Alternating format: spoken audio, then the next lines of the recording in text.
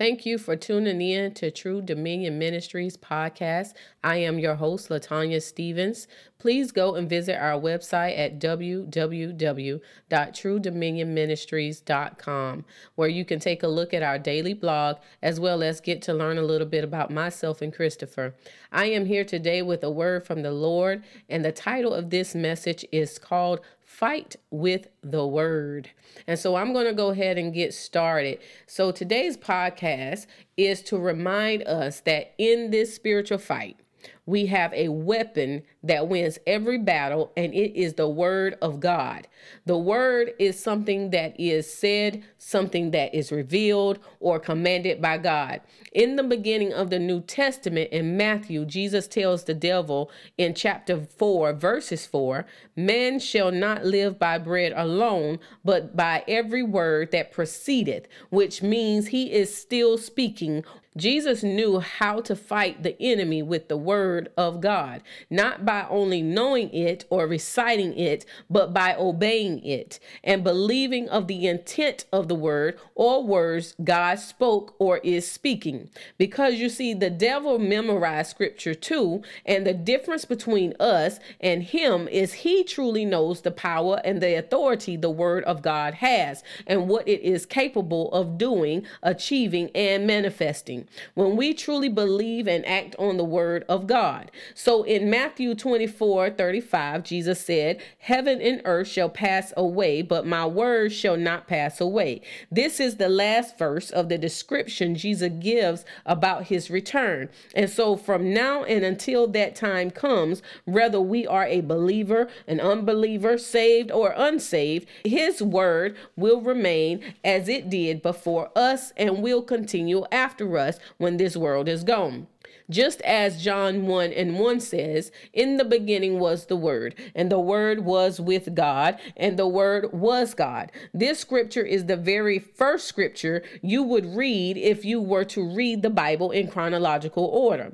Genesis would not come until after you've read John chapter 1 in its entirety. So therefore, before there was a devil, before there was sickness and diseases, before there were world catastrophes, before you and I even decided that we would love God, there was the Word of God. In John chapter 6, verses 66, Jesus asked his 12 disciples, are you also going to leave me? After many of his disciples deserted him after they showed their disbelief in who he said he was. So in chapter 6, verses 68, it said that then Simon Peter answered him, Lord, to whom shall we go? Thou hast the words of eternal life. In other words, there is no other way. Jesus alone has the words of eternal life. We have to be sure, certain, and believe in this word because it is the cure for everything we go through. And until we believe it, we will continue to desert or reject him, just like those disciples that tried to contain him to what they thought he was and could be. In John 15:17 says, if ye abide in me and my words abide in you, ye shall ask what ye will, and it shall be done unto you. The word abide can be translated into remain. And what this means is if you remain in me and my words remain in you, means you continue to exist. You endure, you persist, you stay, you prevail, you survive. Then you put Jesus in a position that he has to honor your request, because whatever you are asking for is in his will, and you know it's his will only because you remain in his words. That is your guide how to ask and what to ask for. You don't have to ask if it be your will, because we know life and health and strength and wealth and abundance is in his word, and he's going to give it according to what we can handle because it's in his word. When it comes to the word is not that we haven't heard it before or even quoted it before. It's that we have not changed how we perceive the word of God. So when we find ourselves under attack, we don't perceive it to be a spiritual attack. When we see or say the word of God, we don't look to see that it's to be used as our weapon to fight spiritually. Instead of us trying to understand the word, we just want it to make us feel good and ease the pain from us hurting so much. What we have done diminished the word of God to something that is ancient or reduced to what was, as if over time it depreciated itself. So we have been losing fights and losing battles and people because we did not equip ourselves in prayer, in communion, and in fasting, and in repenting, studying, and exercising or demonstrating the word in our own lives, let alone others. Even though we fought with our tongue, we spoke the death over our lives, not knowing that wasn't a cause of the enemy, but the cause of our flesh. So not only do we lose fights with the enemy now, we are losing fights with ourselves simply because the word no longer remained. So we must go back to Ephesians chapter 6, verses 17 to put on the whole armor. But most importantly, in verse 17 says, and take the helmet of salvation and the sword of the Spirit, which is the word of God, because you have to be saved and you have to have a sword in order to fight. You can get knocked down, you can be stabbed and bruised and simply hurt when you go to a fight unprepared. A spiritual fight requires the word of God. It is a part of your uniform which tells who you are and who or what you are fighting for. It's your identity as well as your team. I cannot deny that fighting is as much mental and physical as it is spiritual. That's why the Bible tells us to gird up our loins, to prepare and strengthen ourselves to what is to come. The only way to do that for Team Jesus is to get in the word of God and allow the Holy Spirit to teach us. And as we also allow him to do what is necessary for the word to take root, so that in time we are ready to use our weapon to kill the flesh as well as the enemy on a daily basis. And then when we are strong enough to be on the front lines, we don't come alone, but we come with our commander in chief. We come as not just hearers of the word, deceiving ourselves, but doers of the word, as James 1:22 explain.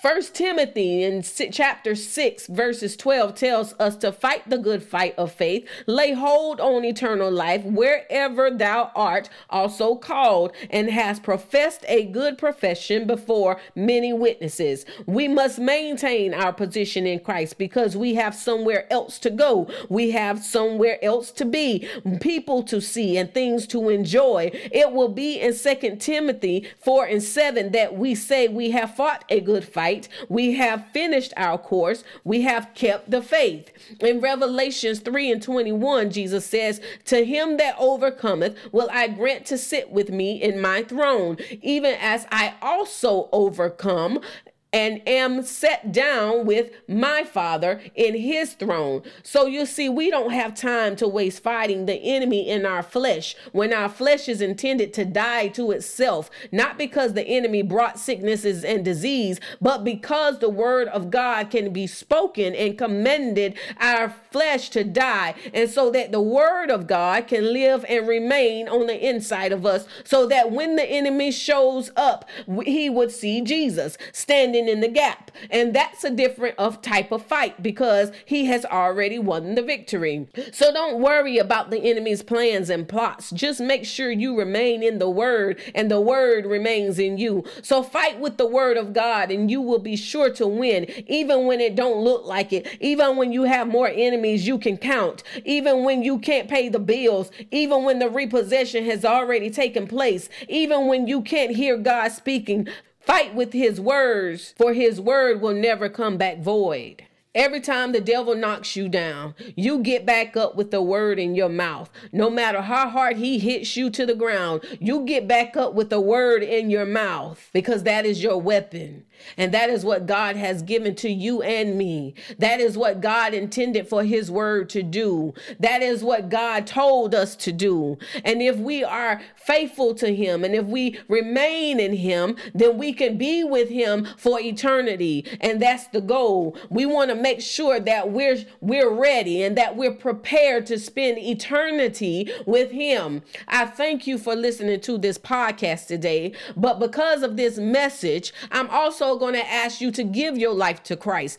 Give your life to Christ wholeheartedly. Not part of you, not some of you, but you give it all to him. And whatever it is that you can't do in your own strength, he will strengthen you and do it in his. I thank God for showing me the way. I thank God that God removed some people out of my life. I thank God that God moved me away from what was familiar. I thank God that my children get to see me now in Christ. I thank God that he allowed me to live long enough to get it right. I thank God that he allowed me to step into his presence, to get into his face so I can hear him for myself, so that I can learn of him for myself as he sent the Holy Spirit down to teach me. I thank him for where I am today, because if it had not been for God, this message would not exist with my mouth. I thank God today for changing the words in my mouth and having me speak a new language. And I thank him for putting the heavenly language in my mouth. I thank him for saving me. I thank him for delivering me. I thank him for turning my life around. I thank him for the things that he did not allow the enemy to do to me. I thank him for forgiving my sins.